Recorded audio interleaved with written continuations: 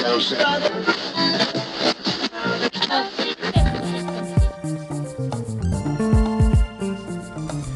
are listening to Legally Binding, a podcast brought to you by Jackson Corporate Law that is all about providing the business community with useful and practical legal tips and advice for growing and sustaining business ventures. For more information, please feel free to visit our website at www.jacksoncorporatelaw.com. We hope you enjoy. So they just had a vote on net neutrality. So last week... Okay, let's go back. Right. What the heck is net neutrality? Okay, so net neutrality is a term that was actually coined in 2002, and it was a requirement that was based in 4 principles that all pretty much stated that if consumers are utilizing the internet, that they should have the freedom to access the content that they want as long as it's lawful. So it was essentially the provisions that were put in place to make sure that internet service providers or ISPs could not discriminate against content that they put out there or discriminate against the way that consumers could engage with content on the internet. So the fundamentals of net neutrality date back to 1934. So 1934, they passed the Communications Act, which essentially did the same thing for telephone providers. So the telephone service providers of back then, they could not impact the way that you as a consumer, when you purchased your phone service, they couldn't control who you called, how you called. As long as you paid your bill, you had to have access to utilize that service, right? So when the internet started to blow up, the Federal Communications Commission, or the FCC, said, okay, well, we need to start to control how these internet service providers are controlling the flow of content, right?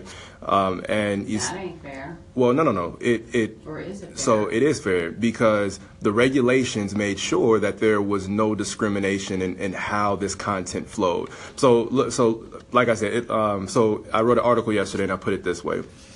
Net neutrality is like, we'll use the mail, right? So it's like you have USPS mail drop boxes everywhere, right? Correct. As long as you pay for that stamp and you put your mail into that drop box, USPS comes, they pick it up, they deliver it to the recipient without delaying anyone's mail or giving preference to any one particular piece of mail, right? Right. So now removing net neutrality is like 2 things. Well, one, it's like adding FedEx and UPS, where you can now go into a store and you can have express shipping, next day delivery, so you can pay a premium in order to have your content delivered faster than the next person's. Right. But it takes it a step further by also saying that ISPs, internet service providers, now can lawfully block certain content. So the whole thing with the net neutrality and the repeal is that it affects, or it could create 2 things. One is a pay-to-play environment. So really what that says is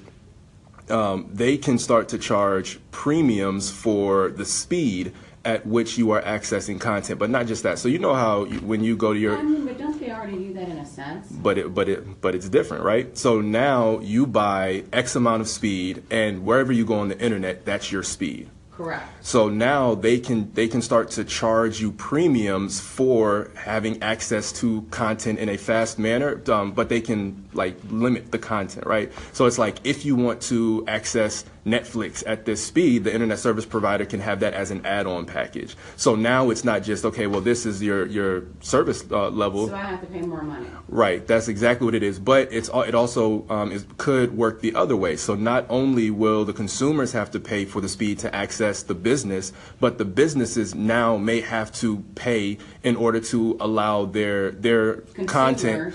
Their content to upload or to show to their consumers in a fast way. Now, I want that. I want Netflix. I want everything else I stream to have to pay for me to not have. No. But why not? So they're paying the internet service providers. And now, when we're thinking about this in the context of small business, this is saying that if you have a small business that has a website and that is like your main way of doing business, you may have to pay a premium to your internet service provider so that when your consumers visit your website, they're able to view it at a fast speed. So that means that that Facebook's, the Netflix, they can pay this hefty price. I can't pay that hefty price. And when you think about the 23 million businesses that are single person owned businesses that are largely doing work online, they're not going to be able to pay a premium. So that's what the repeal does. It creates this environment where the businesses may have to start paying additional premiums in order for their content to be seen at certain speeds. But what it also allows is, again, the discrimination of content. So let's say a service provider is like, okay, well, too many people streaming videos is bad for our overall network. So we're going to block gaming systems. Or in the context of Bitcoin, we are going to either charge an extreme premium for people who are trading in Bitcoin or who are mining in Bitcoin, or we're going to just completely block the ability to trade and mine Bitcoin on our service, because it takes a lot of a heavy amount of speed, and you have to be able to bring a lot of power to that transaction in order to actually mine and to trade in that currency. But what it could also lead to, and this is already happening in certain countries that don't have any principles like net neutrality, is your ISP can start to bundle your internet package, much like cable services do, right? So you have the basic cable that just gives you the channels that nobody wants to watch. No, I mean, basic cable doesn't even have Right. MTV or VH1. You can't even watch Housewives. Right.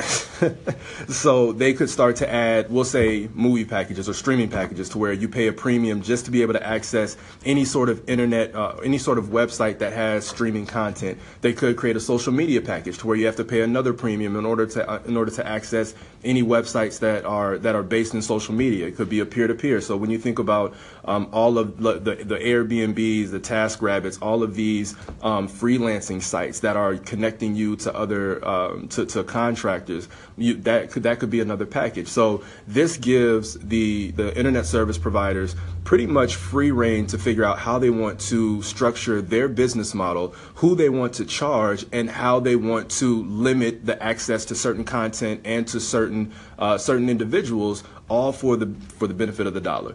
That's not fair. It's not. And now what people are saying. What can we do to fight? Like I'm upset. So you didn't ruin my day. No, the vote already happened. The vote happened. Net neutrality is repealed, and good. No, that's not good, because remember, net neutrality was the regulation that forced for ISPs to not be able to discriminate. How do we get this? Okay, so can we go back to court? So no, this fight has been going on. So like I said, net neutrality, the concept started to be talked about in 2002. The FCC first tried to enforce the principles of net neutrality in 2005, and then again in 2008. There was a district court in D.C. that overturned an enforcement that the FCC tried to take against, I believe, AT&T, and so that's why they went the route of formally trying to enforce these principles, which they did in, I believe, 2002 or 2011.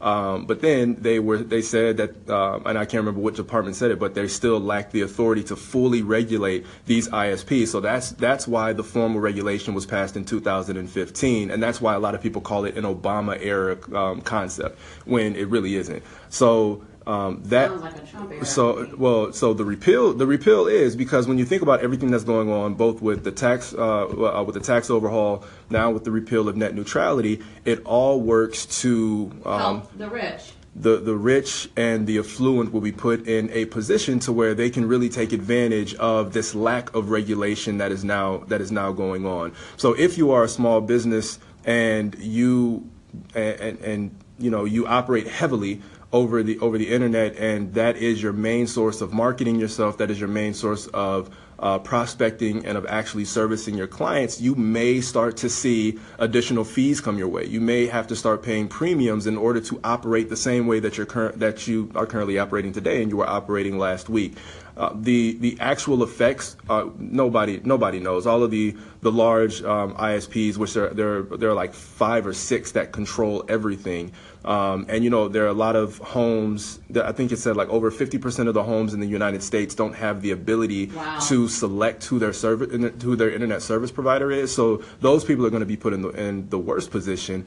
But all of the ISPs have said that they're not going to do anything outlandish.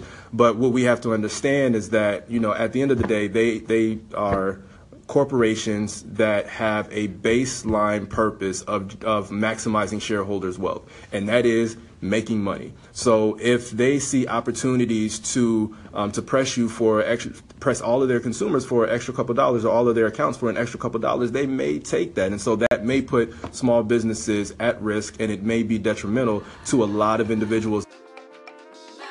Once again, this has been Legally Binding, brought to you by Jackson Corporate Law. For more information, visit our website, www.jacksoncorporatelaw.com.